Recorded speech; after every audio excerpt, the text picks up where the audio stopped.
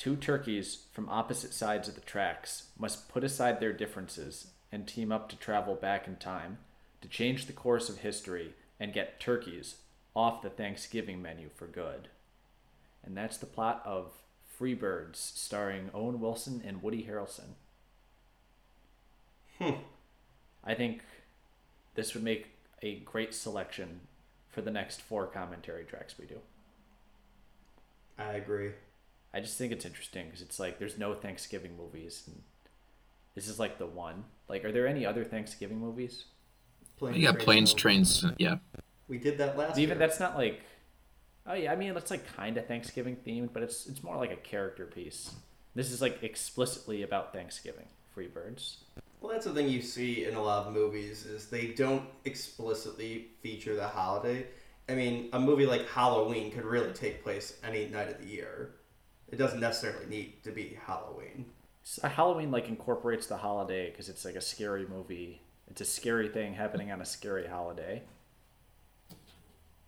Perhaps. It's subtextually in there, but not Freebirds. You don't get a lot of Thanksgiving themed movies like that. I mean, when I think Thanksgiving, I think Freebirds, and I think honestly the original Spider-Man. There you go. By the way, we just passed Dean Cundey's name, the director of Honey, We Shrunk Ourselves. Yep. Classic. This is the first direct-to-video Disney film, I believe. Like live-action one, at least. Yeah, Dean Cundey is, I think, a pretty overlooked cinematographer. He's probably DP'd at least one of your favorite movies. But his work is pretty excellent all around. He's a frequent collaborator with John Carpenter. I see Tommy Wallace was an editor on this too, and if I'm not mistaken, Tommy Wallace directed the It 1990s miniseries. Oh, he did? Yeah.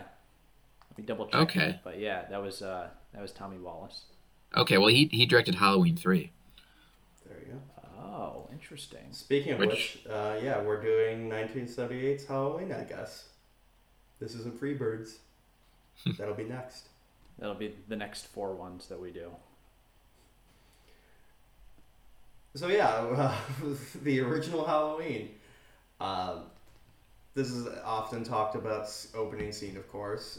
It's very unique with how it's shot. Obviously, shot to be looking like at least all one take. You know, you really don't know who this is. Obviously, we now know this is Michael Myers' age. But as a child, I guess you could have certain hints of it being a kid because of the height of the camera off the ground. But it's, I think, really well seen. It's very tense.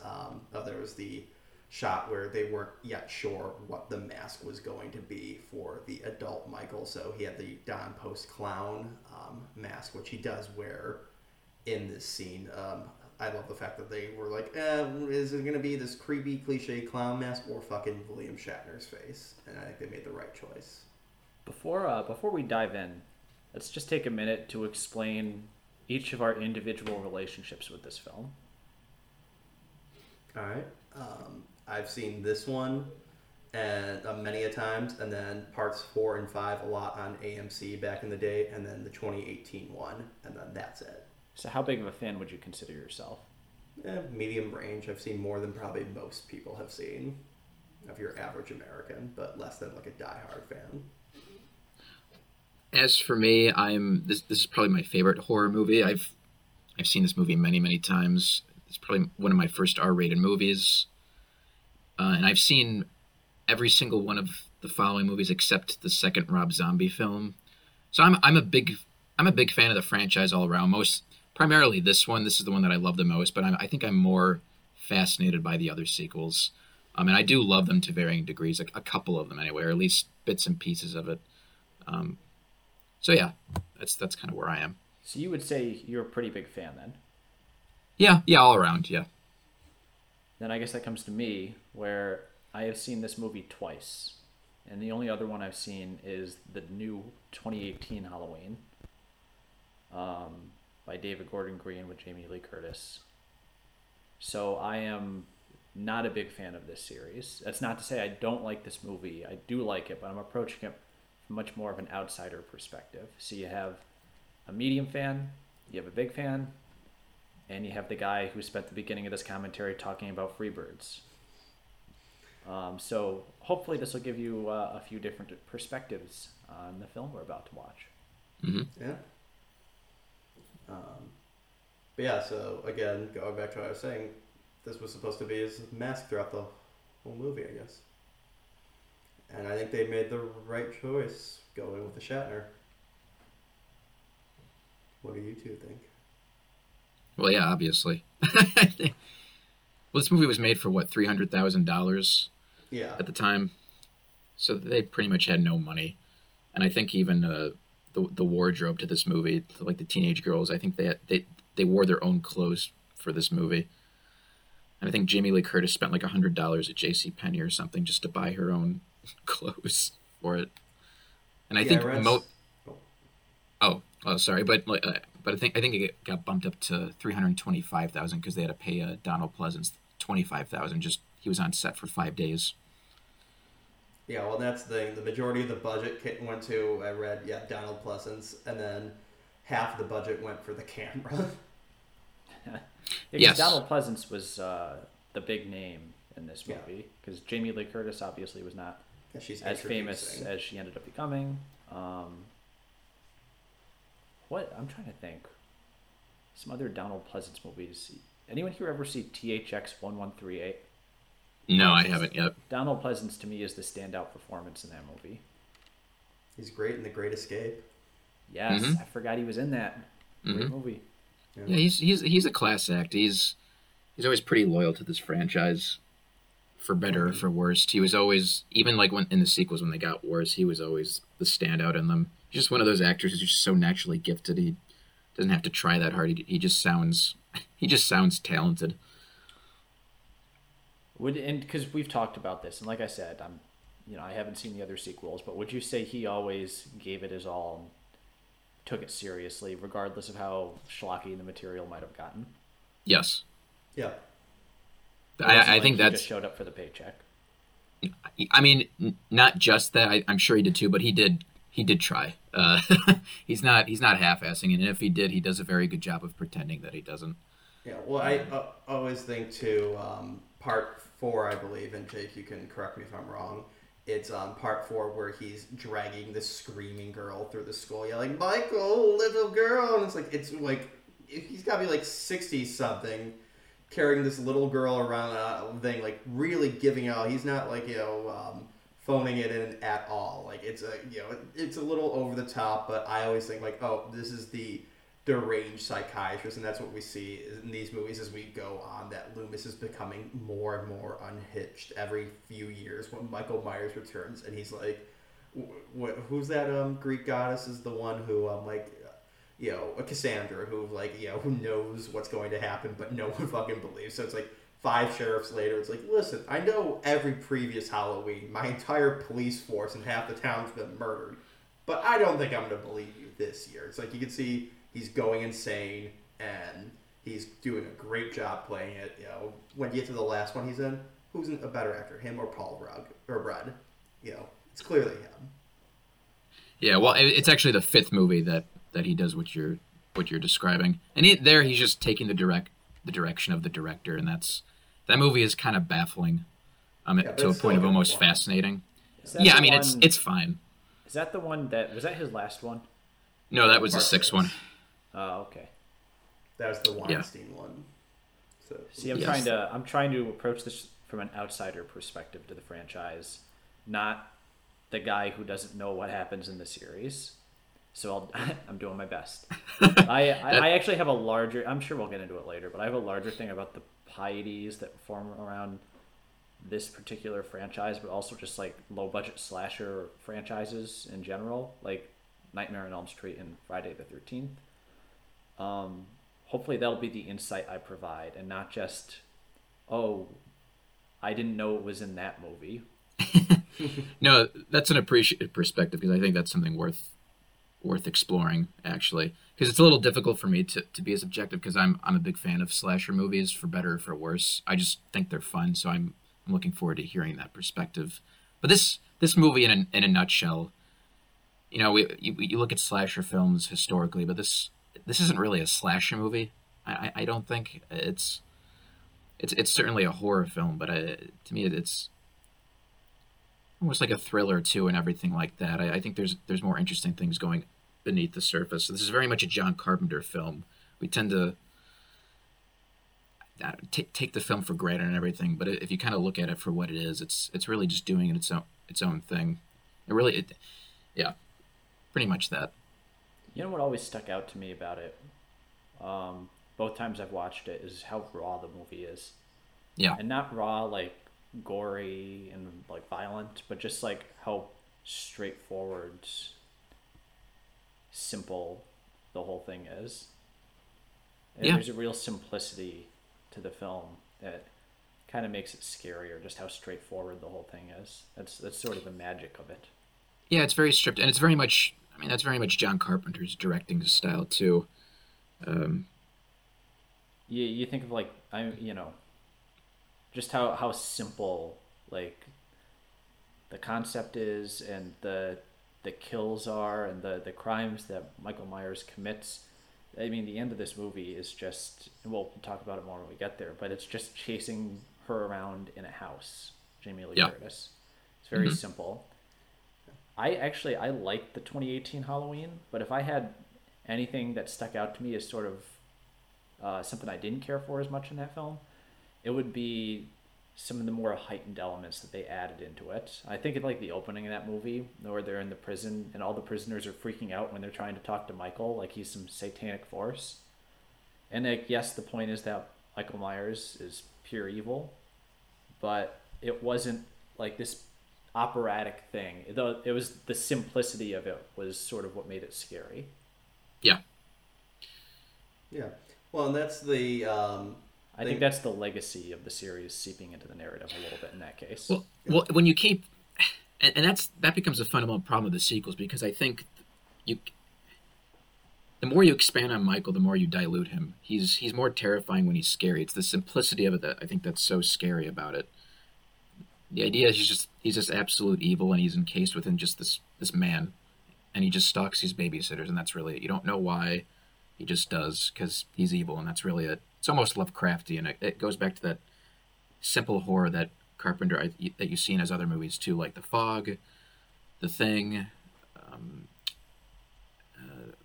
What else? I mean, The Mouth of Madness. He loves that really simple horror, and here I think he's using a lot of those ideas, and it's sort of encapsulated in this really low budget, simplistic story of this maniac. All this evil is just put in this man. I think that's part of what makes it so terrifying. Yeah, well, and that's the thing. It's when you really, like you said, Jake.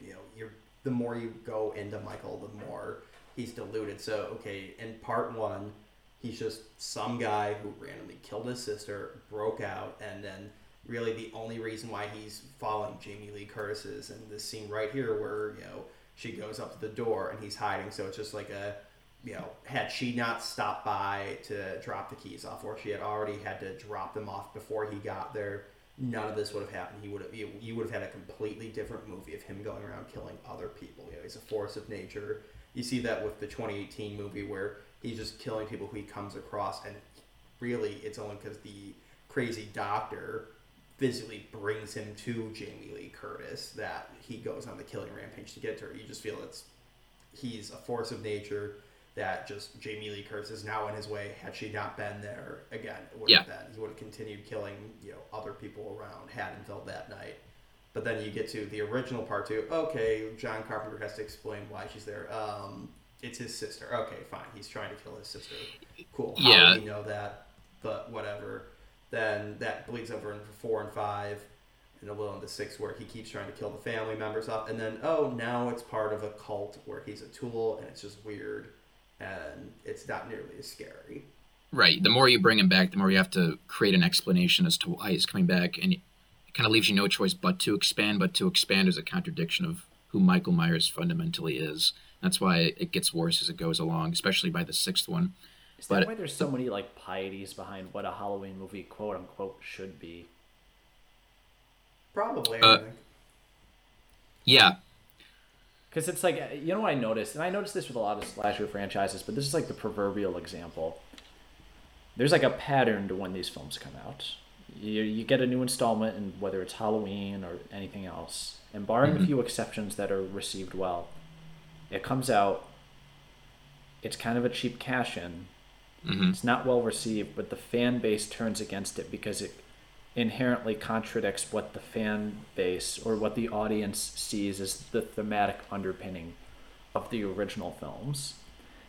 And on one hand, I certainly understand that, but on the other hand, it's also very limiting creatively, where it's like, well, does that mean if you have a more interesting idea or direction to go in with the franchise that contradicts what the previous film was about, can you not take it just because of the inherent piety that exists within this franchise?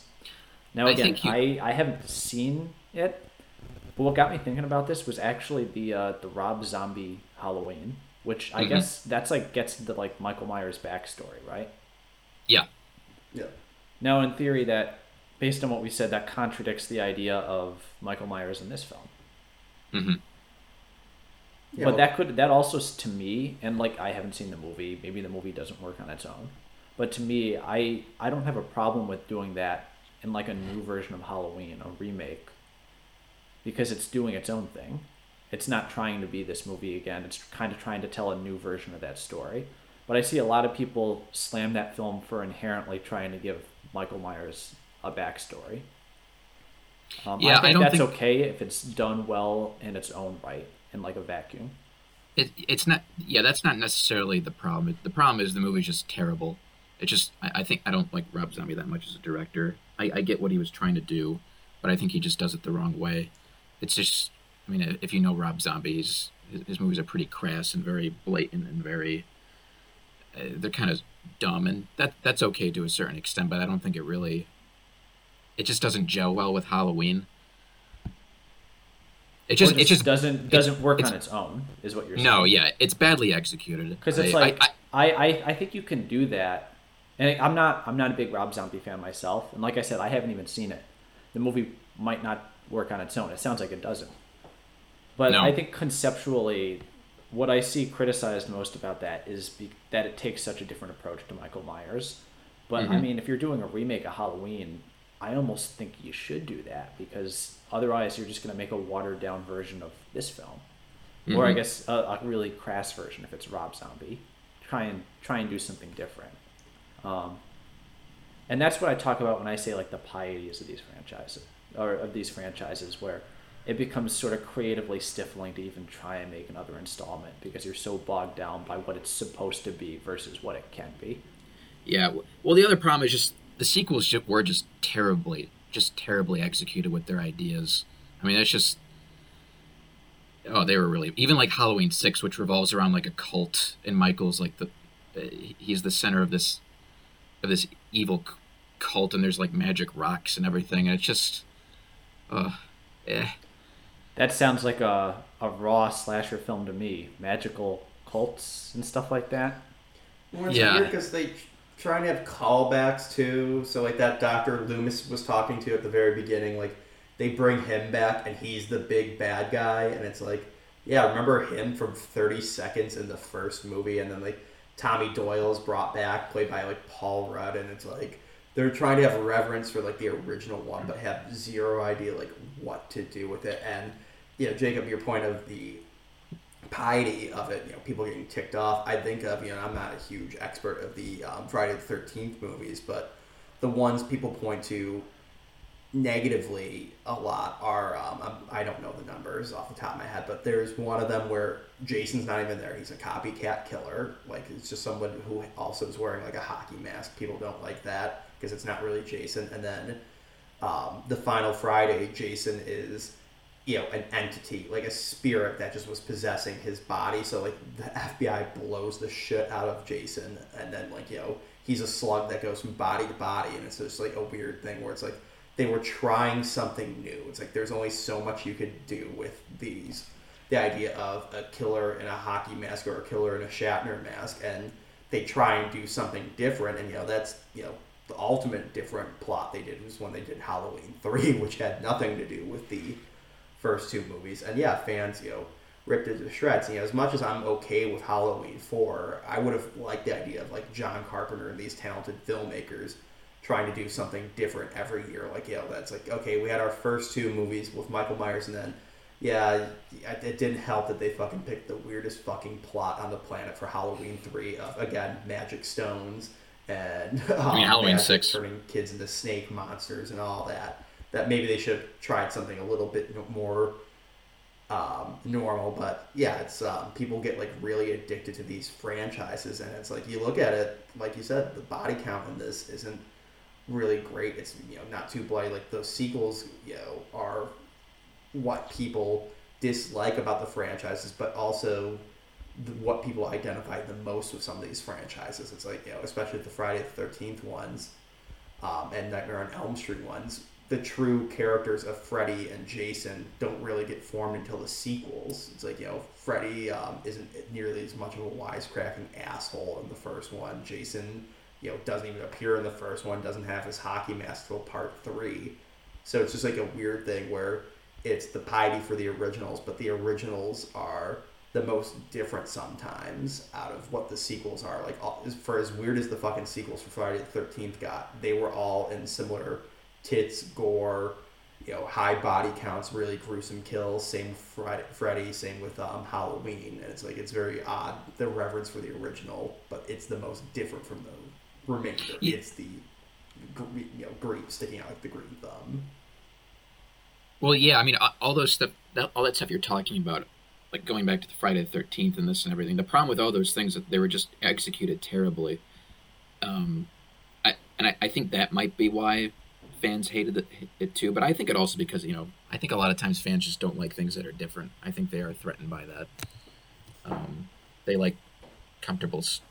They like the safe and comfortable. If it deters too far, it makes them uncomfortable, and they lash out on it. We've seen it happen many times, even when it's done well. Well, you know what it is? I think a lot of, like, at the risk of sounding condescending to these fans, I don't mean it that way, but a lot of them don't invest as deeply in sort of the craft of filmmaking as like film people do. And so they go and they see a film, like a bad Halloween sequel, and it doesn't work for a variety of reasons, but because they don't invest in it the same way that we do in the craft and the writing, then they kind of just look for those sort of tangible surface elements to blame it on. So if they see something like Halloween 3, which I haven't seen, although I think that's the one that sounds interesting to me. That's the different one. It's the best sequel. It's not because it's necessarily different in a separate story, but because it's the most well executed of all the sequels, and it just happens to take a very different and interesting direction. That's like a great bonus.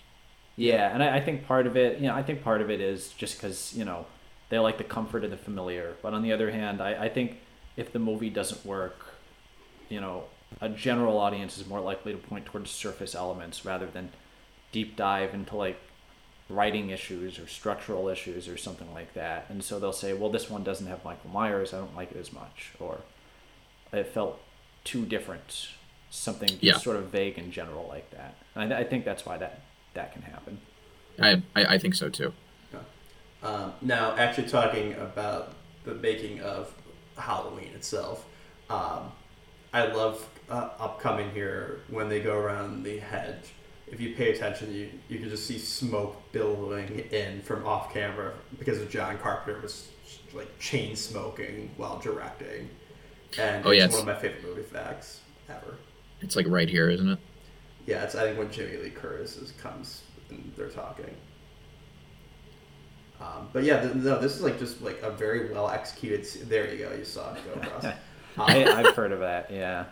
But it's like, you know, this is all very well executed. It shows, you know, it's unfortunate with like the other sequels. It's like this is such a simple, you know, it's, you know, going back to what I was like saying when we were interviewing Eduardo Sanchez for like the Blair Witch Project was, you know, there's not a lot of overt scares in this. It just is a very unsettling movie. And, you know, Carpenter and all of them did a great job at having, like, Michael Myers, like, looming on the edge of the, like, screen a lot, on the edge of the frame. So it's like, okay, yeah, that's overt. You know, you physically see him. But, like, there are scenes, like, upcoming when they're driving past the hardware store, if you pay attention, like in the upper corner, you can see like his car driving by, like he's still stalking them. It's just a very well done thing where it's like if you're not really paying attention, you're not going to notice it.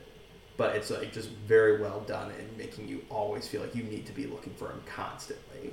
Again, like that last scene we just saw, that's what I mean when it's like it's very raw. It's just open daylight, people walking down the street, just a shot of like Michael Myers there by the bush. It's very straightforward, very simple, but that's what makes it so engaging. Well, in an interview, John Carpenter talked about he just got the style, this very restrained style from just movies that he watched growing up, and he talked about one movie he watched in college, I think called Innocence, and he described this wide shot of like a ghost on like a lake just way far in the distance, and he said just the fact that it was so far back and you couldn't really see much of its features is what made it so eerie. So that was something he remembered. It's like a surreal element to it. Yeah.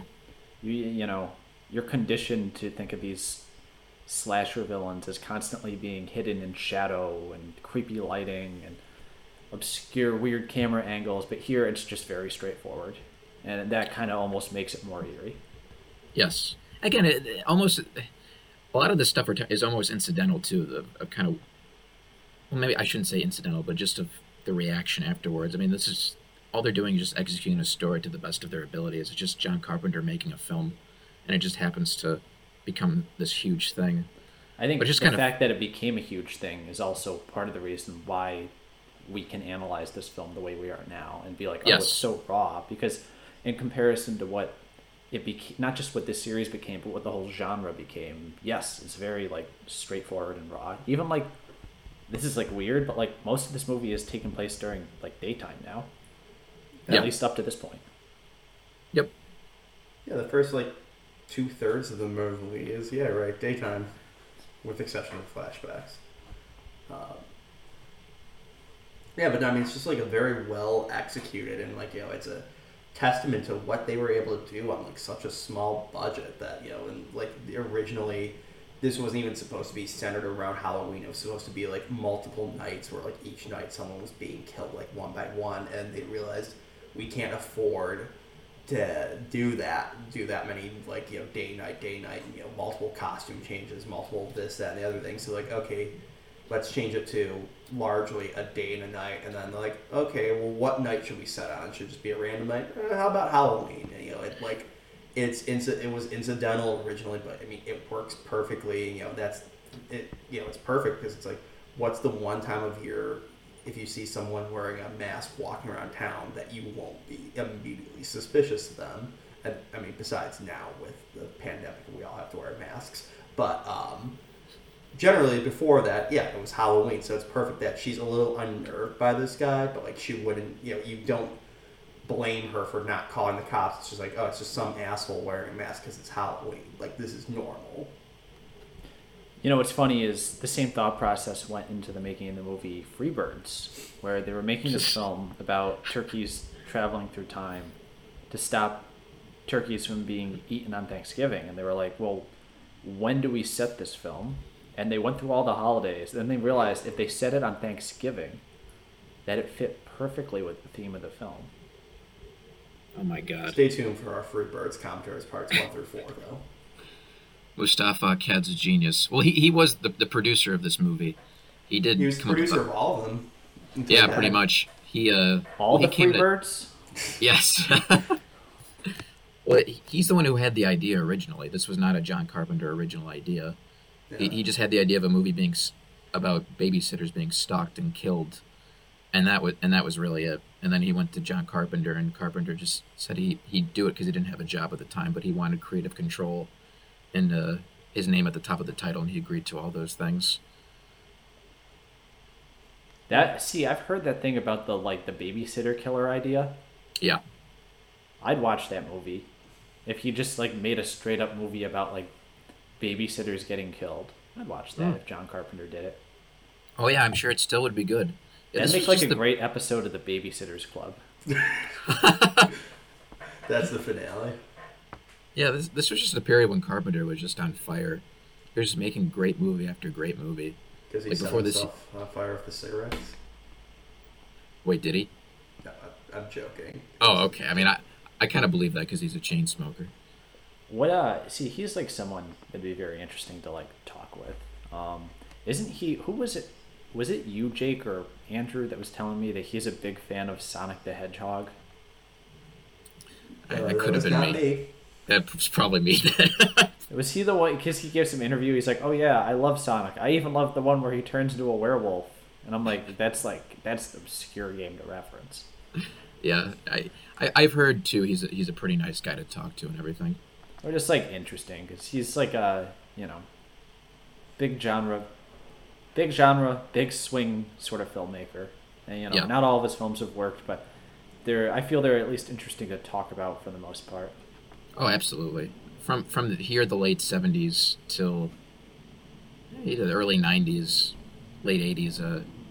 He was just on fire. Now his primary job is to pick up the phone when filmmakers ask to remake his movies. Yeah, I really respect his view on it. I'm just doing it for the money. I can respect that, honestly. I mean, that's the dream. Yeah. Let's not beat around the bush, fellas. We would totally do that if we were in the same position. Absolutely. Plus, these movies. I know they remade a lot of his movies in the 2000s, but those came and went. And these will always stick around, really. So what's he got to lose except, not getting a nice paycheck? And see, it makes those movies look even better because, it's like, hey, he gets a shit ton of money for, like, hey, you can keep remaking Halloween, go ahead. And then when those movies come out, it's like, wow, that movie really sucks. It was a great movie, the first Halloween he made. So it's a win-win for him. It makes him look like a better filmmaker, and he makes money for doing nothing. And he did the music for the new one, right? Yeah. Yeah. That was his return to the franchise. Yeah, him and his son. Yeah, it's just great. He writes, he directs, and he can do the music too. He's actually a very talented musician. He has like his own group now, I think, with his son or something. We'll He have still to puts see out them music. perform once venues open up again in 6 years.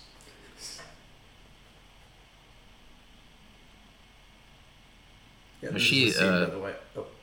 Oh, go ahead. Well, the actor there who plays Annie, she's like a recurring Carpenter character. She's in The Fog, and she's also in Halloween 3. Oh, yeah. But this is the scene I was talking about. You'll see, like, Michael Myers' car pass by in the background in a minute. Oh, yeah. I believe it was this one. You can't see it in the widescreen version. I mean, you can see it in the widescreen version, but not the full screen. Yeah, so watch the widescreen. Yeah, so Also, here you how go.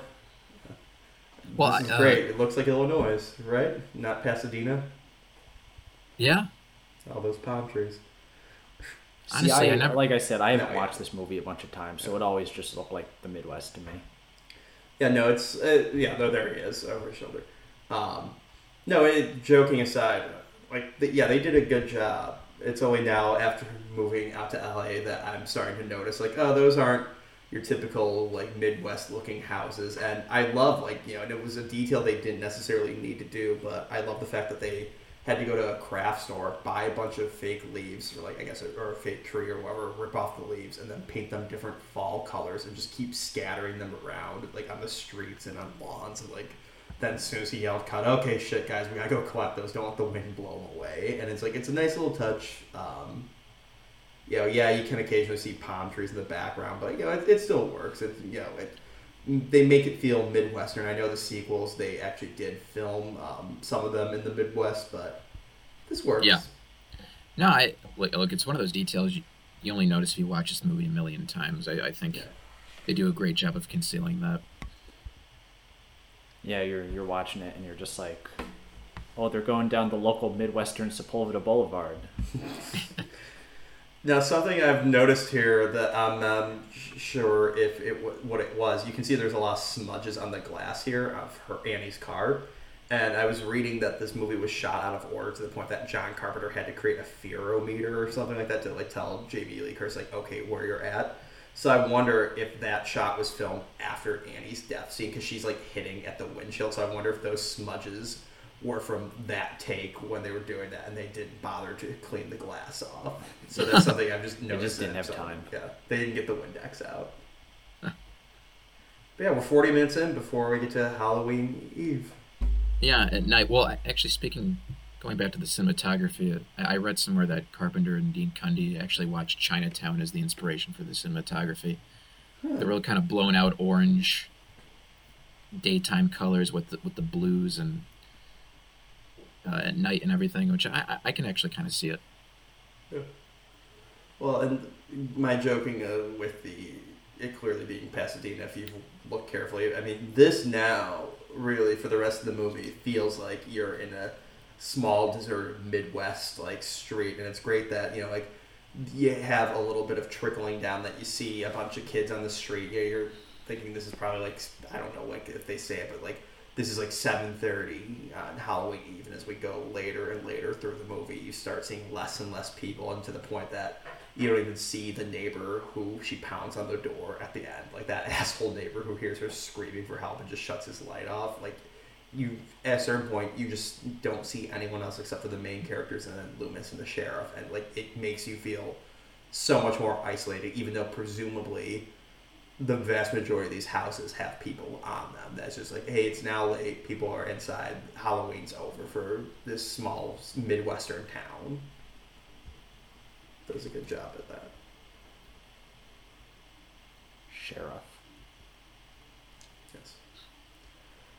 I also love this house is now like a massage parlor in Pasadena. I only know that because James Rolfe, the Angry Video Game Nerd, did like a location like hunt when he came out to Hollywood for like to scout his own movie, and he's like, they actually moved this house. It's not in the same location anymore, and it's been turned into a massage parlor, and it's like really nicely fixed up. It's like bright, lively colors are painted on it. It's like, little do you know, this is a famous horror movie house. It's like something like 100 plus years old, I think. It's fun, It's like just the obscure locations that end up in these iconic movies. I always think about what's that cafe in the original Spider-Man? Is it like the Moon Cafe? Yeah. I passed by that while I was like in middle school driving through New York, and I remember it's just some local restaurant that just is on that street there. It's it was in this huge movie, and it's just a local restaurant. Yeah, that's the thing.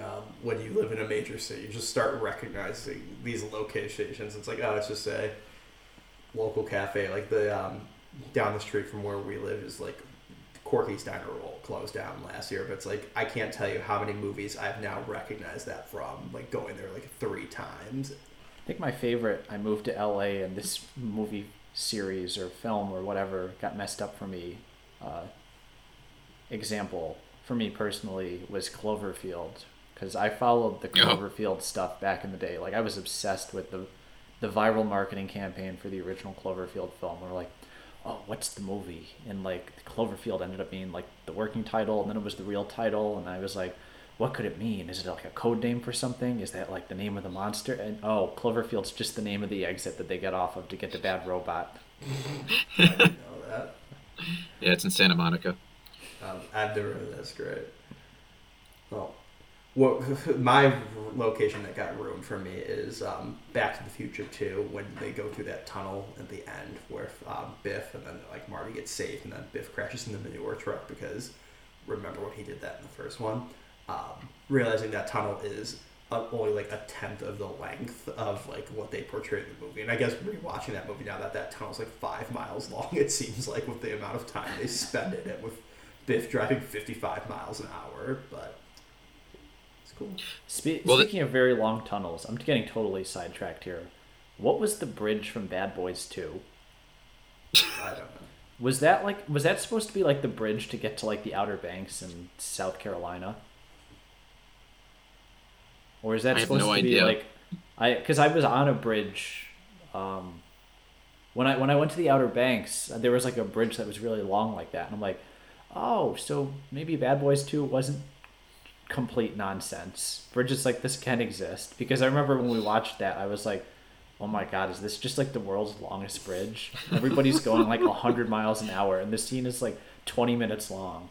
They just never reached the end of that bridge during that car chase. Hey, listen, if Hillbilly, California could have a 15-mile long tunnel, the Outer Banks could have that. Well, I assume, does Bad Boys take place in Miami? I feel like it does. The first one does. I forget about the second one. Because that bridge was longer than the city of Miami, but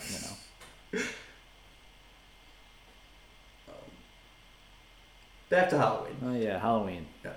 The scene shows how nice Laurie is. That she's like they do like a good repartee between her and this Tommy Doyle kid. Like you get the real feeling that she's been babysitting him for a couple years now, and that she does actually care for him. With Annie, I don't know if it was a deliberate thing or not. I get the thing that she likes Annie nearly as much that she tolerates it. Maybe it's just a job for Annie, but I think it maybe speaks volumes to Jamie Lee Curtis's acting and the characterization of Laurie, that you really feel like she's like the nicest person that has the worst fucking luck that will ever happen to her. And it's just then when you see the 2018 one, it's really a shame. Like you see like the PTSD and what this night will eventually have done to her. Well, this is... Actually, I want to talk about that, but before I do, this is sort of like where the final girl trope originated from, right? It was this film? Yeah, and Carpenter and Deborah Hill have said they never intended to make the whole thing of virgins survive, don't have sex. Like their thing was, well, I mean, yes, strictly speaking, she's the only one who's not with a boyfriend or thinking about sex or trying to be distracted by anything else. So she's the only one who's like alert enough to like notice weird shit versus the two people later on, PJ Souls and Bob, are like, actively banging. She's getting ready to try and go on a date. That it was completely inadvertent, but it did at least up that trope of. Well, yeah. Look, the reason they have sex before they die is they needed a reason for them to get them alone and unaware before Michael kills them. That's really it. It's not like part of some trope or anything. That just became a thing afterwards. The tear is just a means to an end. It's very practical. That's what's kind of interesting about it, is that it became a trope, but here it's just sort of a practical storytelling element. Yeah. Yep. And that's how a lot of those things start. It just starts as someone emulating something until it goes from copy to just like a genre unto its own. Yeah, it was. I mean, Friday the 13th is just a blatant, shameless ripoff of this movie. Yeah. That's where it kind of gets into that. Has anyone here seen Sleepaway Camp? Yeah, I have. I just watched it recently. Oh my god! Just last week I just watched it. What did you think? It was great. I loved it. It was ridiculous. Is it intentionally hilarious at times? Just the extras. Some of them were like 40, and others were like 15 as the camp counselors. It was hilarious. Just what's funny is to me is that like the acting was all over the map. Not in terms of just like how good the actors were, but like what kind of performances they were giving. Like some of them were playing just like very naturalistic. Had very naturalistic acting. Others were just like completely over the top cartoon characters. There's like no one was reining them in, and so some people were just totally cartoonish, some people were acting naturalistic, and it's a very funny juxtaposition. Mm-hmm. But yeah, back to Halloween. No, but you're right though with how like the trope gets stolen and like it keeps getting spun to like it. In this one, it had a very practical purpose of, we need the teens isolated, we need them distracted. So, okay, what do teens do? Okay, they have sex. There you go. Or they're wanting to go on a date. They're thinking about their boyfriend and all that. And you look at it, I mean, there is nudity in this movie, obviously, with Michael's sister at the beginning, which is a little obscure because it's dark in the room and the whole, like, gimmick of you're seeing through the mask. And then, obviously, PJ Souls, but it's like, it doesn't feel nearly as gratuitous as you see with these later Friday the 13th movies where they're just like, we just got to put nudity in there. Might as well have the characters having sex in, like, every single scene. Well, Carpenter always talks about the power of suggestion. And I think that really started in this movie, because in Assault on Precinct 13, I don't know if you guys have seen it, but it's a lot actually more violent than his later movies. I would say it's less suggestive and more blatant, to the point where you actually see like a little girl get killed on camera. It's pretty surprising, at least for a John Carpenter film, if you've seen his other movies. So after that, even So even after that, he said he thought that was a little too rough. So I think with this, he hit his stride in terms of his his more restrained, simplistic directing, where I This is random. Has anyone here actually seen the original The Thing from Another World? Because we I just have saw it not. come up on the TV. No, I'd like to. I would too. I'm trying to remember it. Maybe it was Sci-Fi Boys. Maybe that was the name of the documentary. But I saw a documentary where Steven Spielberg and George Lucas and some other filmmakers were talking about a bunch of those old 50s sci-fi movies, and that was one of them. They were breaking down some of the scenes in it. It was pretty cool. Yeah.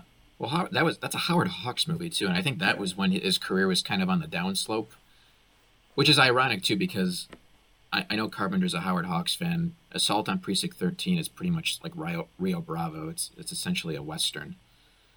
Oh, interesting. Yeah, yeah. It's a Last Stand like Face Off sort of thing.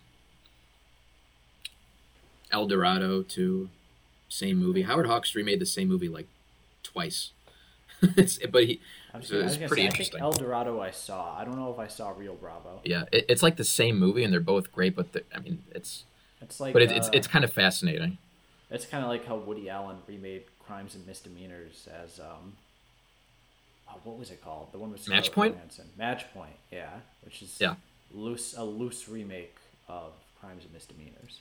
Mm-hmm. Well, that's the thing. It's interesting to see filmmakers kind of going back and seeing like, okay, what can I do to improve this? And I was watching this thing because it being Halloween, I've been watching a lot of the classic Universal monster movies, and James Whale did Invisible Man, Frankenstein, and The Mummy, and like all three of those movies are pretty similar in plot. Of when you look at it, I mean, half the cast are like the same across them, but like you see like the idea of like, okay, mad scientist, you have the girlfriend of the scientist trying to talk him down. Like you see how like the movies kind of like evolve and like, okay, he's a little too dicky in this one, let me try and make him more sympathetic. Okay, no, let me back that off. And it's interesting that the idea for filmmakers to be like, not like pull a Lucas and go back and re-edit their movies, but like let me loosely remake this again. That was just a side note, I thought. Yeah, no, I think it's an interesting point, and I actually would say I think part of it is just a lot of these filmmakers have certain ideas and themes that they're interested in, obsess over a little bit, and it comes up a lot in their films. Yeah. So when you see something like Crimes and Misdemeanors, Match Point sort of thing, or like we were talking about with Howard Hawks, it's just the stuff that interests these filmmakers, and they make more than one film about it. Yeah. Well, yeah, that's just part of the fingerprint of the director. Like going back to the Carpenter, there's like a common theme and a lot of, I think from this point till starting from Assault on Precinct 13 to maybe The Thing and some of his other movies too. Actually, I would say where it's like this unstoppable force, this unrelentless force that's just unkillable, that is just coming for you no matter what, and you really can't do anything about it. That's an Assault on Precinct 13. That's in this movie with Michael Myers. That's in The Thing. The Fog, where it's these ghosts in the fog coming for you. Even in The Mouth of Madness, at a certain point, it's again. I said it before, but it's almost Lovecraftian. This absolute evil that's after you. In The Mouth of Madness, I would say that it's very directly Lovecraftian. Yes, absolutely. Here it's a little more implicit, but I would say Michael Myers is almost like a Lovecraftian character, or at least the idea behind him is. It's like a very stripped down sort of Lovecraftian character, and that he's just a guy, but he's got that pure evil in him, and that's all there is to him. Yeah. Well, that's the thing. It's very interesting because it goes again to Donald Pleasence's acting when he gives that speech of like, I tried to reach him for X years, and then I spent the next X years trying to keep him locked up forever. Like, it is very like he's almost describing like a supernatural creature. And I mean, when we get to the sequels of these movies with the literal magic in part 6, but even like when you see like the punishment he survives, where it's like, okay, there's no way he could be a guy, but it's like he's describing almost like him as a supernatural being, where it's like, and it's a very interesting touch here. Any injury you see him get in the movie, in the climax between the needle in the neck and the hanger like to the eye, like these are all like, and then like even when she stabs him like in the stomach, or it's like these are all technically survivable injuries that like he doesn't necessarily, he's just an evil man. Like there's not a supernatural element, so like it works in two different levels of, you can imagine, is he supernatural yet, or is he just like pure evil, and that's what he means. It's so weird to me that like the sequels go into magic, because I can't even imagine like Michael Myers as a character from like the 2 films I've seen. I can't even see him like getting involved in magic stuff, because I feel like he would like not care or understand any of it. He's like a pawn, to be fair. Like if you try doing some like magic ritual involving magic stones or something around Michael Myers, he would get bored and then just go and try and kill someone. It's kind of like giving Tom Bombadil the One Ring, and he would just drop it in the forest. That's just what I think of when I hear like these complicated plot mechanics with, with Michael Myers. But then again, it's like, you also, what else are you going to do with these movies? And you don't want to stifle the creativity and just get lost in the inherent quote unquote rules of these films. And I don't know. It's a problem, because the other problem is that they just slap these together. The later sequels and everything. People just didn't care as much. I mean, sometimes you got the sense that you had like a young, like I was reading up on some of the behind the scenes of like the latter sequels for Halloween. It sounded like you had like a young writer, a young director who actually kind of wanted to say something about it. So I think there's always like a good intention behind it. It's just, I don't know. Well, and a lot of it was studio interference was screwy. So Part 4, which I think is just a good sequel. I mean, forget the whole fact that, they shot out his eyes and he was incinerated, so it was Donald Pleasence. Okay, the fire was put out, whatever, I'll buy that. But, it ends with him seemingly killed again, and then, Jamie, Jamie Lee Curtis, Laurie's daughter, supposedly has inherited the killer gene, and you're led to believe she murdered her stepmother, or adoptive mother. And, that was where they were going to be going on. Like, they potentially thought, okay, we'll make her as the killer. And then the studio's like, no, you got to bring Michael Myers back. So Part 5, like, okay, he's back. He floated down river, and there's, like, a man in black and, like, a thorn symbol that like, plays into Part 6 that they were, like, just, like, you got to put something up, put a mystery element in it. Like, the writer of that didn't know what either the thorn symbol that was tattooed on Michael's wrist and then showed up throughout the movie, or the man in black was. It was just one of those things where it's like, all right, well, that'll be explained in the next one, I guess. And then it gets to Part 6, and someone's like, got to explain, like, okay, this guy who, because it's like when you watch Part 5, it's almost like magic is being used to like break him out of jail. Like, the only like real world thing, like watching that scene where he's like broken out of jail, and you see the aftermath is like if they use fucking thermite or something to blow open the jail door, and it's like just now Part 6, like, okay, we got to explain this now, and then. I mean, Part 6, that would be an interesting commentary to do. Maybe we'll do that sometime. Oh, it's the worst one. Yeah. It's the worst one. It's got the most fascinating history. That one can wait. Yeah, I don't blame. That's when I'm not in a rush to watch again. It's just kind of like even like with 5, I think is just terrible. It's the second worst one, but with that one, at least it's kind of fascinating, because you're just, some of the directorial choices, you're like, what the fuck was the director thinking, to the point where it's fascinating. But with the 6th one, it's so like joyless and just wrong-headed in every way. It's just awful. There's no joy. Like even a Halloween Resurrection, I enjoy Halloween. It's terrible, but it's like one of those so bad it's good movies. And Busta Rhymes, I think, gives a pretty good performance. I think he's actually taking it very seriously, and I genuinely believe him in that situation. Is trying to become a fan of like the Halloween series or like any slasher series like this, like joining a group of drama-filled friends, where you try and become a fan of it, but then there's like all these different like rules and all this gossip with all the different installments, and you kind of don't like a bunch of them, and it's like you like them but you don't like them. It's like a drama-filled clique is what it feels like, these franchises. Yeah, I can agree with it. But yeah, this is what I was referring again. You see her like, kicking shit and all that, so I wonder if those were the streaks were coming from. You just didn't clean it up. Well, actually, we should mention who's playing Michael Myers. It's Nick Castle. It's a school friend of John Carpenter's. And I think Nick Castle said he wanted to get in directing and see firsthand what it was about. And John Carpenter just said, well, why don't you just play the guy in the mask so you can be there every day on set to see what we do? And that was kind of the solution. Plus, I guess he had like a unique walk, and he was tall enough where he had enough of a presence for it. But he went on to beat to direct himself. He directed The Last Starfighter. He co-wrote Escape from New York with John Carpenter. I'm actually looking him up right now because he directed a few things, didn't he? Yeah. He did. Mm-hmm. Let me see. He also did the original treatment for Hook. He did. Oh yeah, I just scroll past that. Yeah. Huh? Yeah, he's still like listed as the writer, but I read a thing where like his script was pretty much thrown out. Like all they kept was the concept of adult Peter Pan has to rescue his children, but it was a contractual thing where they left him on as like a writer, like to fill it out with him. Oh, that's right. He did Dennis the Menace Oh jeez, yeah. with Walter Matthau. I saw that several times. as a Michael kid. Myers murder. He directed Dennis the Menace. Oh my god. That's so weird. When it's weird because it's like, you know, even though this is really the only acting thing he's ever done, it's like he does a good job like as Michael Myers. And it's like we'll get to it in a few minutes when he the infamous killing Bob and, you know, like knife to the, like, you know, pinning him to the wall, and he does like the head tilt like John Carpenter's, like that was all Nick Castle. It's like that's a, you know, like a very like well acted performance from some guy who's like, yeah, like you said, he just wanted to be on set to see how directing worked, and, you know, he could have just been done straightforward, like, okay, I'm walking around, I'm killing the girl and all that, but he does a very nice performance in it. Well, yeah, and that.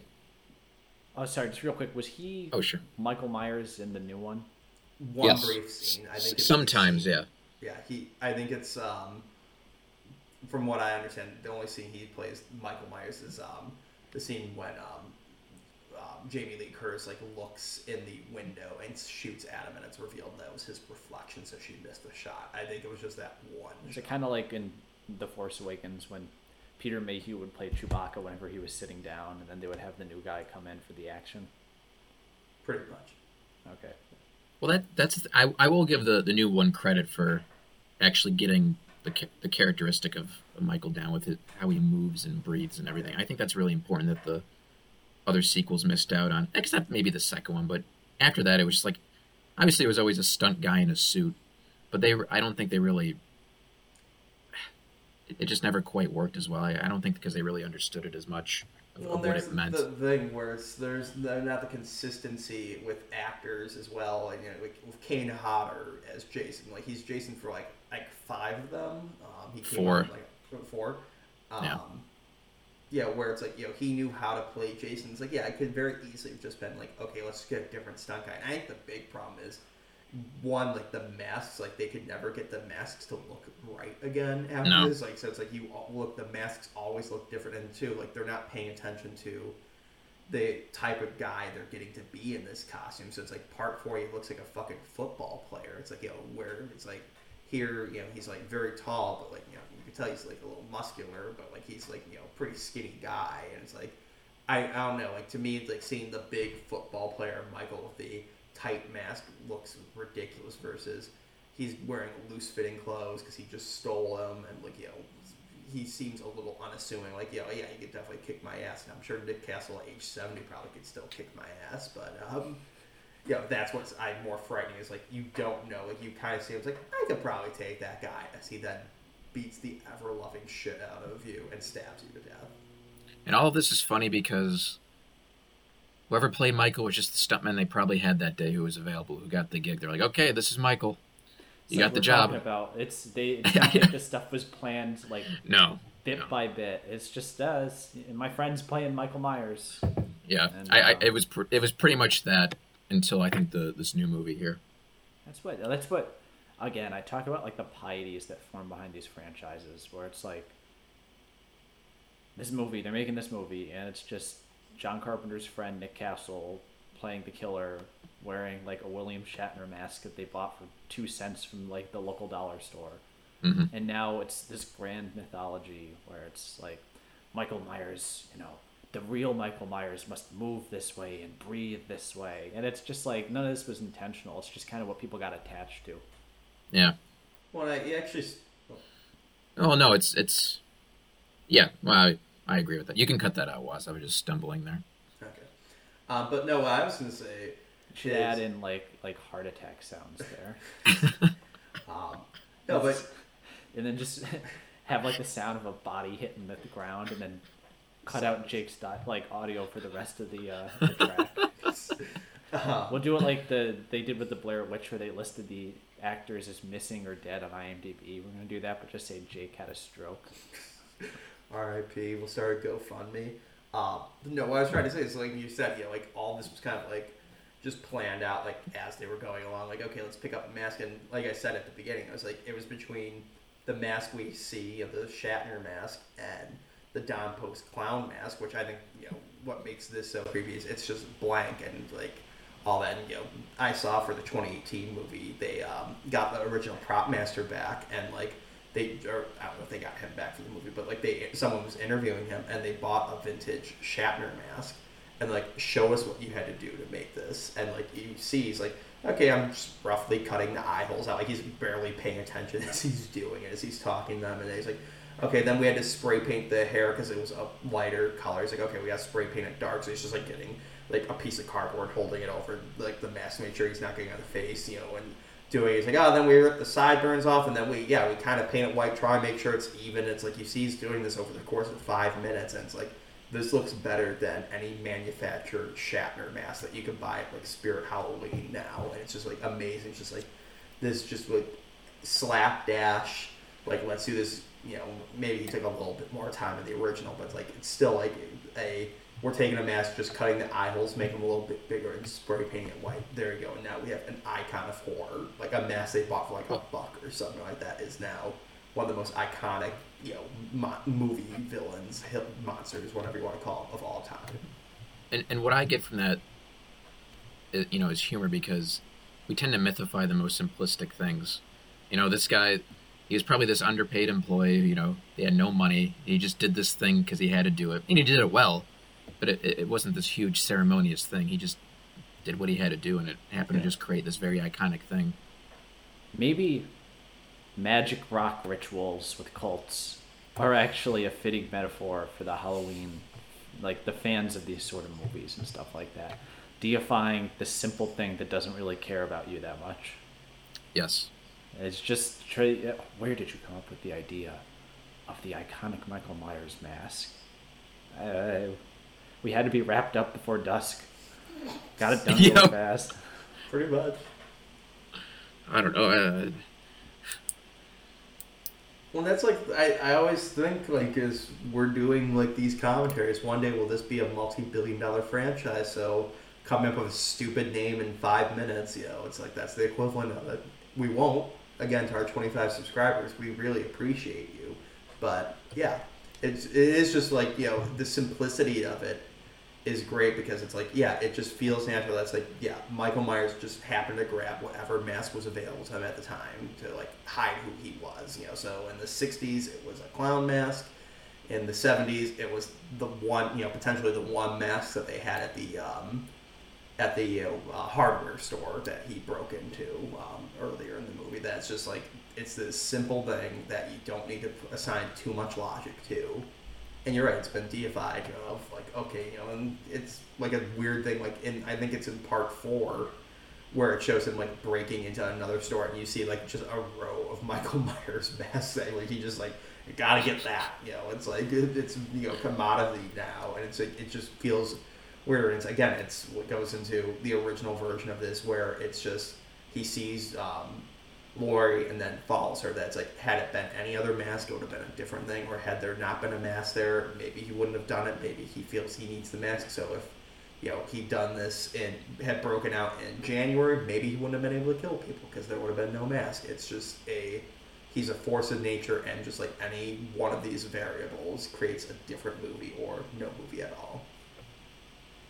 I was rambling there. I think I had a stroke. I'm going to be the last one left talking on this thing. I also love how PJ Souls had a cameo in the 2018 one. She's the teacher. I don't think she's on screen, but she's giving the lecture that mirrors Laurie's in the beginning of this. So I like to think that she actually somehow survived, and they just don't bring too much attention to it. I didn't know John Lennon was in this movie. Well, I guess I heard Dennis Quaid was originally supposed to play the boyfriend PJ there. Souls? Yes, PJ Souls. I actually could see a young Dennis Quaid doing that role. I saw Enemy Mine recently, and I was like, oh, he's really good and young and energetic in this movie. Well, we always know the horror movie he should always be associated with is Jaws 3. Oh yeah. That and Leah Thompson. Then what was it? Was Legion the one where with Paul Bettany? Yeah, with the diner with the demons and angels. I watch that movie once a week.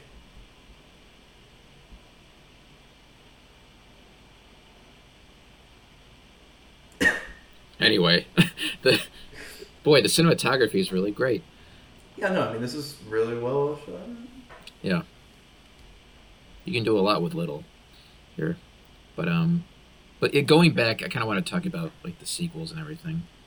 But it's just kind of funny how that started too. Like, because now we deify the whole brother sister thing between Michael and Laurie. But I think that was just created as just like a necessity for John Carpenter, because I think he had to justify why Michael would still go after Laurie Strode, because it's the thing where it's like, okay, we need to bring Jamie Lee Curtis back because the last movie was a hit.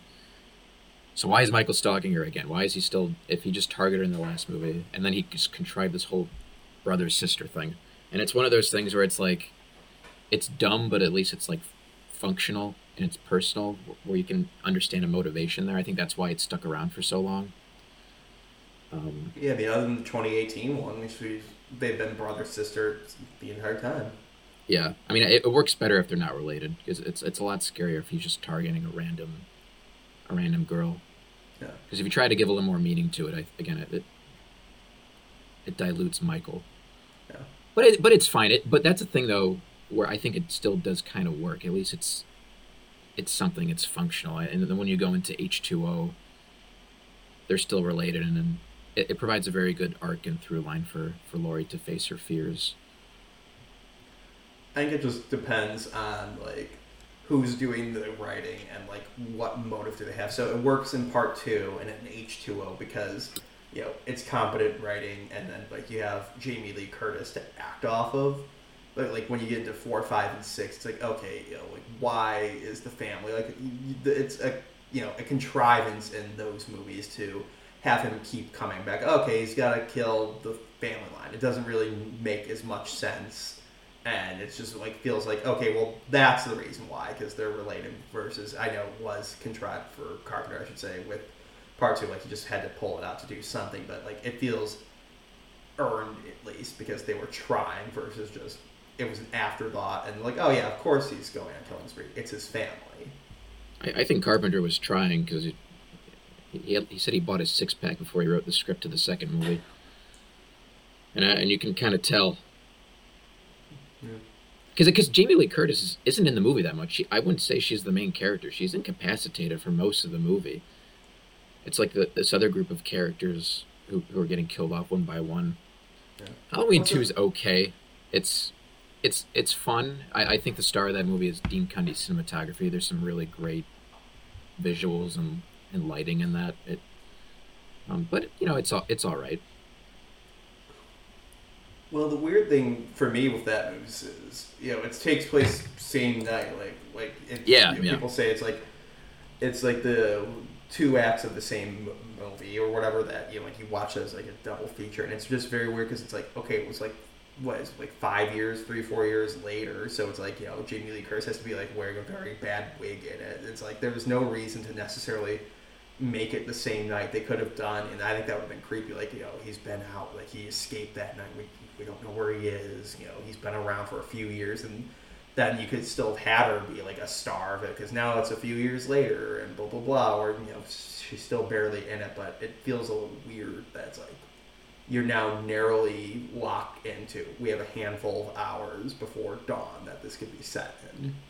I don't think that's a bad idea, because at least it still stays true to Michael in this movie, where instead of springing up and targeting Laurie arbitrarily many years later, here at least it's like the same night, because at least it's consistent with the ending of this where he disappears. And he's still out there, and then with the second movie, okay, it's the same night. It's still Halloween, so it means he can show up again. So it's conceivable. Yeah, but H2O worked where there was 20 years in gap. And he was, that works too, and that's why I was okay with them making a new one of these, because the idea of Michael springing up after so many years to kill again is actually pretty scary, and you don't know why. I think that's a really good idea. Well, it's actually interesting to talk about the extended lure of the Blair Witch. I've been watching so much of that between all the freaking interviews I've done. I never want to watch that movie again. But the extended lore of the Halloween movies is this YouTuber who I watch called Dr. Wolfiola did a review about talking about how in the mid 90s they made a book series about Halloween, and it was right before H2O came out, in the weird in between time of Halloween Resurrection or Curse, whichever part 6 is,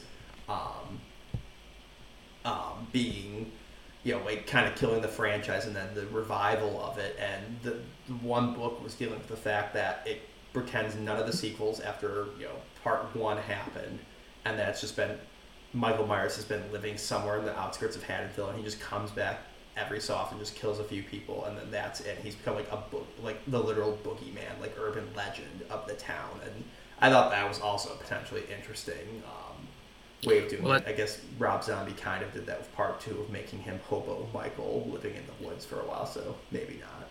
Well, it almost sounds like the aborted script that Carpenter and Deborah Hill wrote for Halloween 4, where Michael was kind of in it and he wasn't, but it was more around the thematic idea. I guess the setting was Haddonfield canceled Halloween after these murders and everything, so they try to conceal it, but the youth is trying to, they're fascinated with the idea of Michael Myers and everything, and they're trying to bring it back. And and Michael is coming back because of their belief in it. He's coming back as a ghost, and I guess the theme of it is if you try to make something taboo and restrict it, it's just going to come back and rear its ugly head. So wait, Jake, you're telling me that if the government were to try and shut things down for protection, and then a bunch of asshole youths who are I'm probably not going to be affected by this and still try and do it anyways, that would be bad? Yes, I'm saying Halloween 4 was ahead of its time. Or the John Carpenter script. But even with Halloween 4, again, it's like The Force Awakens of the franchise. It's pretty much the same movie as this, just set in the 80s. Yeah, I would say. But it has a good ending. 2018 follows that reboot sequel formula that The Force Awakens does. You know what's an aspect of that isn't talked about as much too?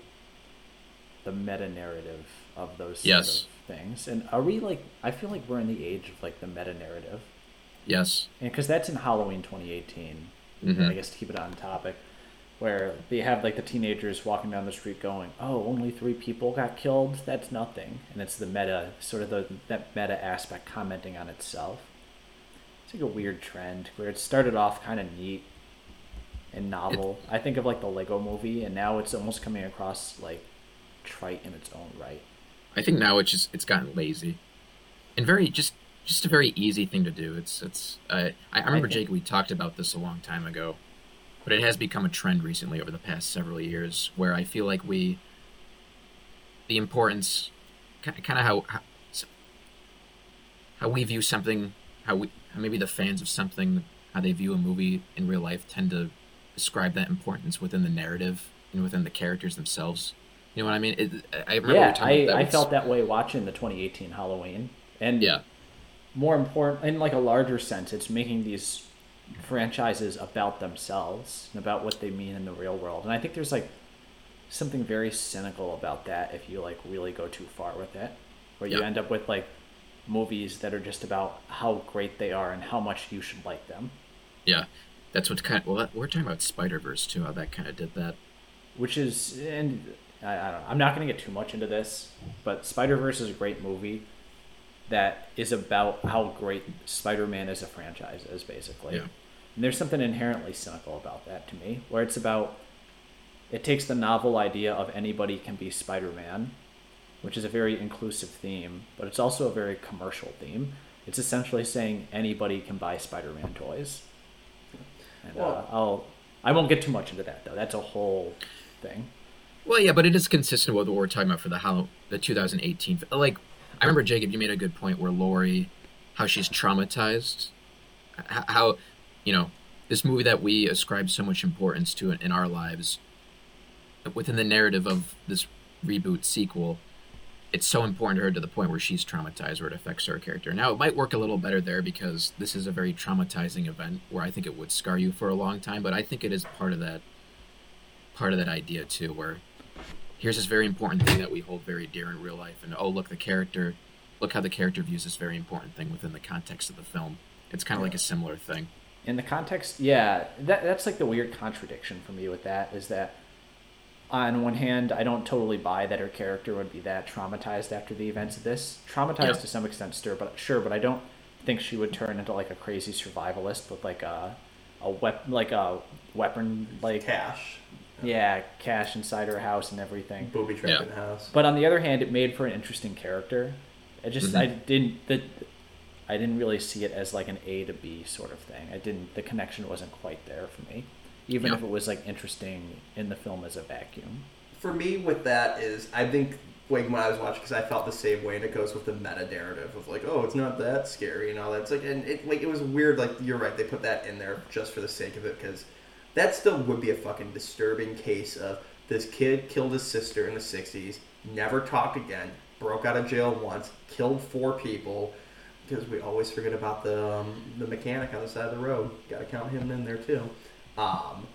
And then, got caught and then never talked again for 4 years. It's like, that would be disturbing to like a small town. So it's like, yeah, weird that they did that. But with Lori, I think you're right to a certain extent that like, yeah, she would be traumatized, but she'd become a gun-toting nut. I partially, and I have no confirmation of this, but part of me feels like that was they might have had a version of the script where part 2 was canon, where he then followed her to the hospital and was the sibling, and they cut that out, but they still kept the gun-toting Lori, because then that's in her mindset of, he's my brother, he's trying to kill me, he tracked me down later that night before being caught, he's gonna break out and kill me again, versus if it's just part 1, this crazy guy tried attacking me and he's been in jail for 40 years. Like, why does she automatically assume he's pure evil? I mean, we don't know that though. Yeah. So, I just the sort of meta narratives of these franchises, I think it just speaks to how like widespread franchise sensibility has become within Hollywood, and just like in a broader sense within what we just consume for entertainment, where we're like cannibalizing so many different franchises, consuming so many different ones that the amount gets narrower and narrower versus original content that we watch. And I don't want this to turn into a rant about we need to watch more original content. I mean, I think anything can be good if executed right, but it's getting to a point where we're just watching franchises that are about themselves. I felt that way with like, I think Star Wars is like the proverbial example of that at this point, but you can definitely see that with Halloween 2018, which I thought was a good movie. Yeah, well, the point is just stop telling me how important these franchises. Just make a good story. Just do that. That isn't about the importance of itself, right? Yeah. That can, it's just like about that's saying something in its own right. Actually engage with it for what it is, and create a story based on, and just try to expand it and do the best that you can. Exactly. Yeah. So we're obviously getting into the climax already. Yeah, and again, it's like Dean Cundy's cinematography is great. Jamie Lee Curtis is selling the hell out of this. Being fucking terrified. I kind of believe that John Carpenter was threatening to fucking murder her at this point. But no, it's like great. It's like you see like the final girl trope, is often overplayed, but it just feels so natural that like this, innocent, sweet babysitter is now like fearing for her life, and it makes sense that she's the last one alive just out of sheer luck that she was the last one to go in that house. That had she went in that house before the other 2 came, they would have been finding her corpse, and it's just like sheer luck, and it's like he's a force of nature coming forward, albeit very slowly, but that makes it more pants-shittingly terrifying as you see him slowly coming towards her. Yeah, well, this is like a lockdown shot too, right here.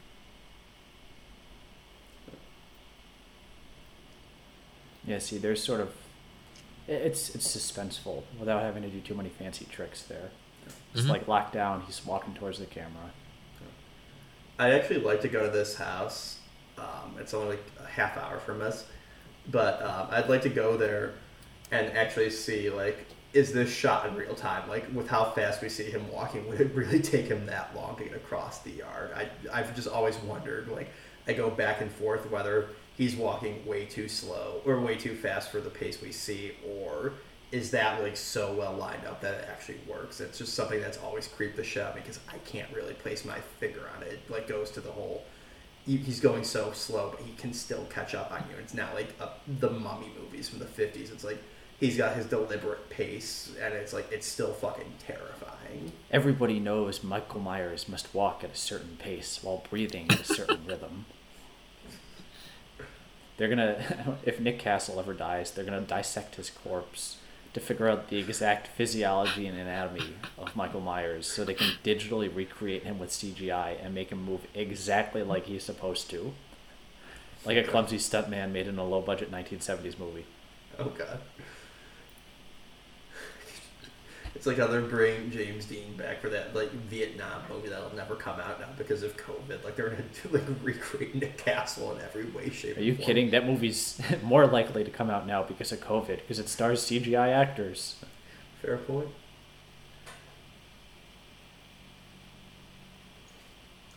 I also like, this movie especially has the trope of people being like, keep stabbing him, keep shooting him, make sure he's fucking dead. But it's like, it goes to show I hate that argument because it's like, at least in this one, like I could see like in the 2018 one, in this one, Laurie is like a 17-year-old babysitter who is freaking out after seeing all three of her best friends fucking dead and then had to stab a guy. That's like, yeah, I think it's not on her top priority to keep stabbing him, check his pulse and all that. Like, it makes it feel more realistic that she is just now frazzled. The adrenaline is starting to come down on her.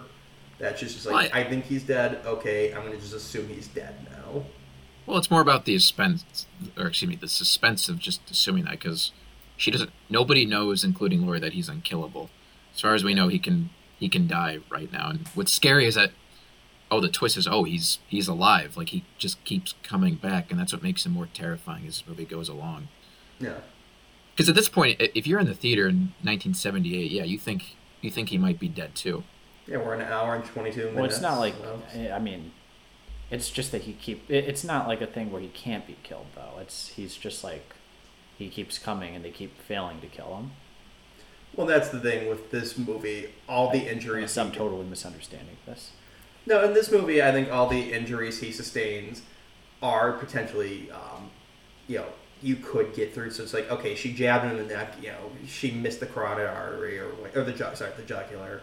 And then when, in the very brief scene when his mask comes off after she stabbed him in the eye with the hanger, you can see it's a cut above his eye. So it's like, she's just not hitting anything important because she's not, like, a very good shot. And it's like, even with, like, the final scene where Loomis shoots him 6 times, and he's gone. It's like, that was the thing. Before the sequel, you could argue, did he just crawl off frame? He's dead in the bushes in the next yard over, or is he truly unkillable? So this one, you could go either way. Is he an unkillable machine, or are they all, like, fucking really terrible shots? Like, did Loomis miss all but, like, one of those shots that caused him to fall over the balcony? Like, it works either way.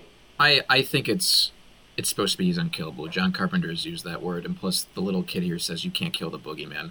That's the point. Well, I know there's like it's like kind of a figurative thing, though. Yeah. And like the fact that he disappears at the end is sort of just like the cherry on the cake. It's not supposed to be like literally if you threw a bomb at Michael Myers he wouldn't die. It's just like you can't like kill like these inner demons kind of thing or something. Yeah, like that. it's more of that. You don't want to take it too literally. It's more of this idea. Michael's this evil. He's evil. That's it. He's simply evil. You can't. Yeah. He's the boogeyman. Evil can't be stopped.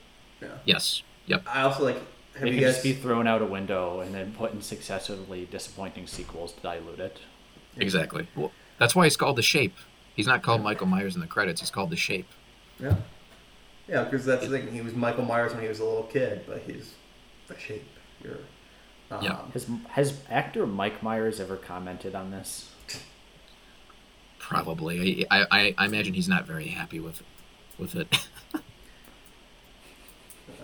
But this Just imagining him in his fat bastard voice complaining about this.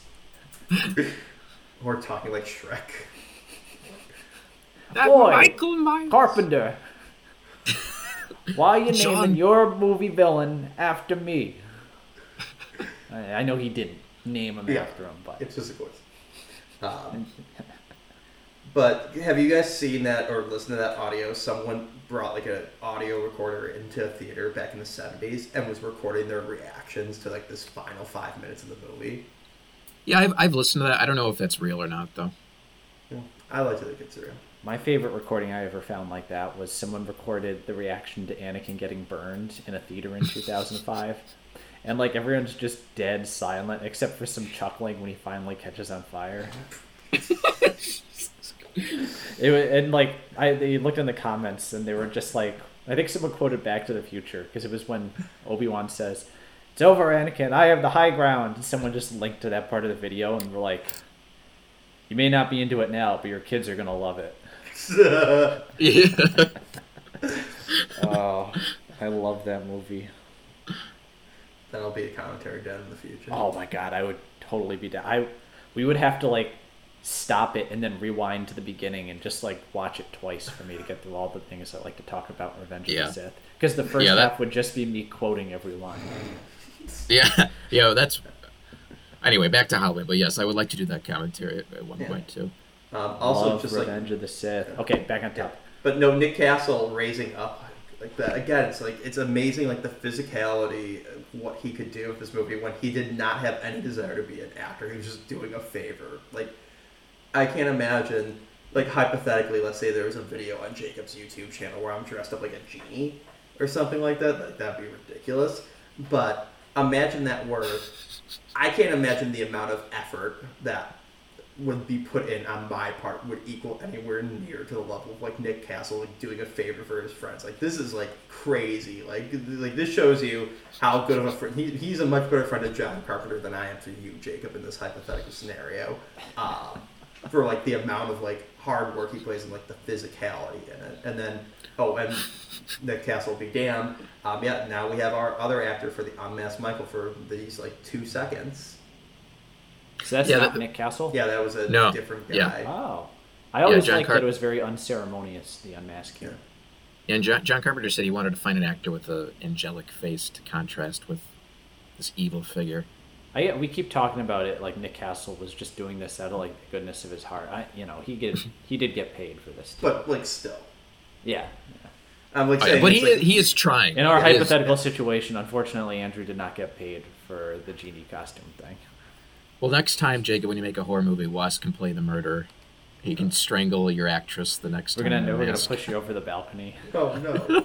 I also love with this. I mean, again, Jamie Lee Curtis and then Donald Pleasance. The only time they interact, which is crazy to think. Like, oh yeah, the two leads don't interact until like 2 minutes before the movie ends. And but I love like just the physicality of both of theirs, and like she's really giving it her all, and she's really giving it her all. And then also someone who's forever ruined this scene for me by pointing out that Jamie Lee Curtis was like taking a nap like on a couch before this, so you can see like the creases in the couch from the couch on her face a little bit. And it's just, and it was like a corduroy couch. If you look carefully, you can see like the ridges. It's like perfect. Oh, But this is a amazing. great piece of acting from Donald Pleasance here. Yeah. Apparently, this was Well, his idea. Yeah, and I think I can't remember the exact phrasing, but like it was like he was just supposed to look out to be like surprised, but Pleasance went to Carpenter. It's like, no, I want to have a version where I do like I knew this was gonna happen, and it's like that's that much more terrifying. Yeah, and this editing here was added in post production. They just shot all these exteriors of the locations and just slapped them in there with the music and the breathing. And then breathe. Yeah, Works well, and perfectly. actually the shot of the living room, if I believe, I would have to look back at it, but I'll put it up on screen if I'm wrong. But like, you can see the butcher knife on the ground because that was just like a set photo they took before they were moving on. So like, it definitely wasn't intended to be like this is where it is after the fact. It was like there's just a set photo. They're like, yeah, use it. So. Yeah, Michael age 23, 6, and The Shape was in there already? Yeah, there we go. Yeah, so Tony Moran was the one who was unmasked. So that's the unmasked Michael, Yeah. and he's 23 Yep. in this. I didn't know Yeah. that. that math doesn't work exactly out, but whatever. Yeah, well, in the second movie, he says Michael Myers is 21, so I don't know. Well, there's also John not Carpenter that many forgot to movies. carry it too. Yeah. He probably did. He was adding it probably up. yeah when he was on his third beer. But Deborah, is math right? fuck it. It's fine. Just smoke billowing out. That's why. Open the window. Can't see my paper. I'm trying to calculate his age. No, that's why he got fucked up. There was so much smoke he couldn't see which key he was pressing, so he had 22 on each of 3. He was coughing too hard. He accidentally hit the one. You can't make Michael 231 years old. Oh, it's a typo. I said that evil was immortal. Oh boy. So, well, we thank you for joining us in with our Halloween commentary of Halloween. October's been a big month for us, so thanks to the new subscribers we've gotten on it. So this is what we do on a normal basis now. And then, yeah, join us in November when we're doing 4 reviews of, what was it called? Freebirds? Freebirds. Yeah, We're doing the Freebirds. month of Freebirds. Freebird, you're wary. Happy Halloween. Happy Halloween.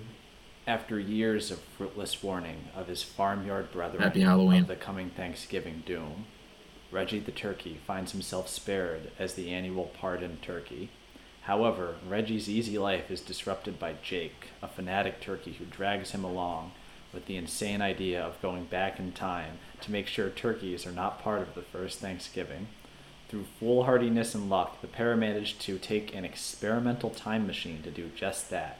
Now in 1621 at the Plymouth colony, Reggie and Jake find themselves in the middle of a turkey clan's struggle for survival.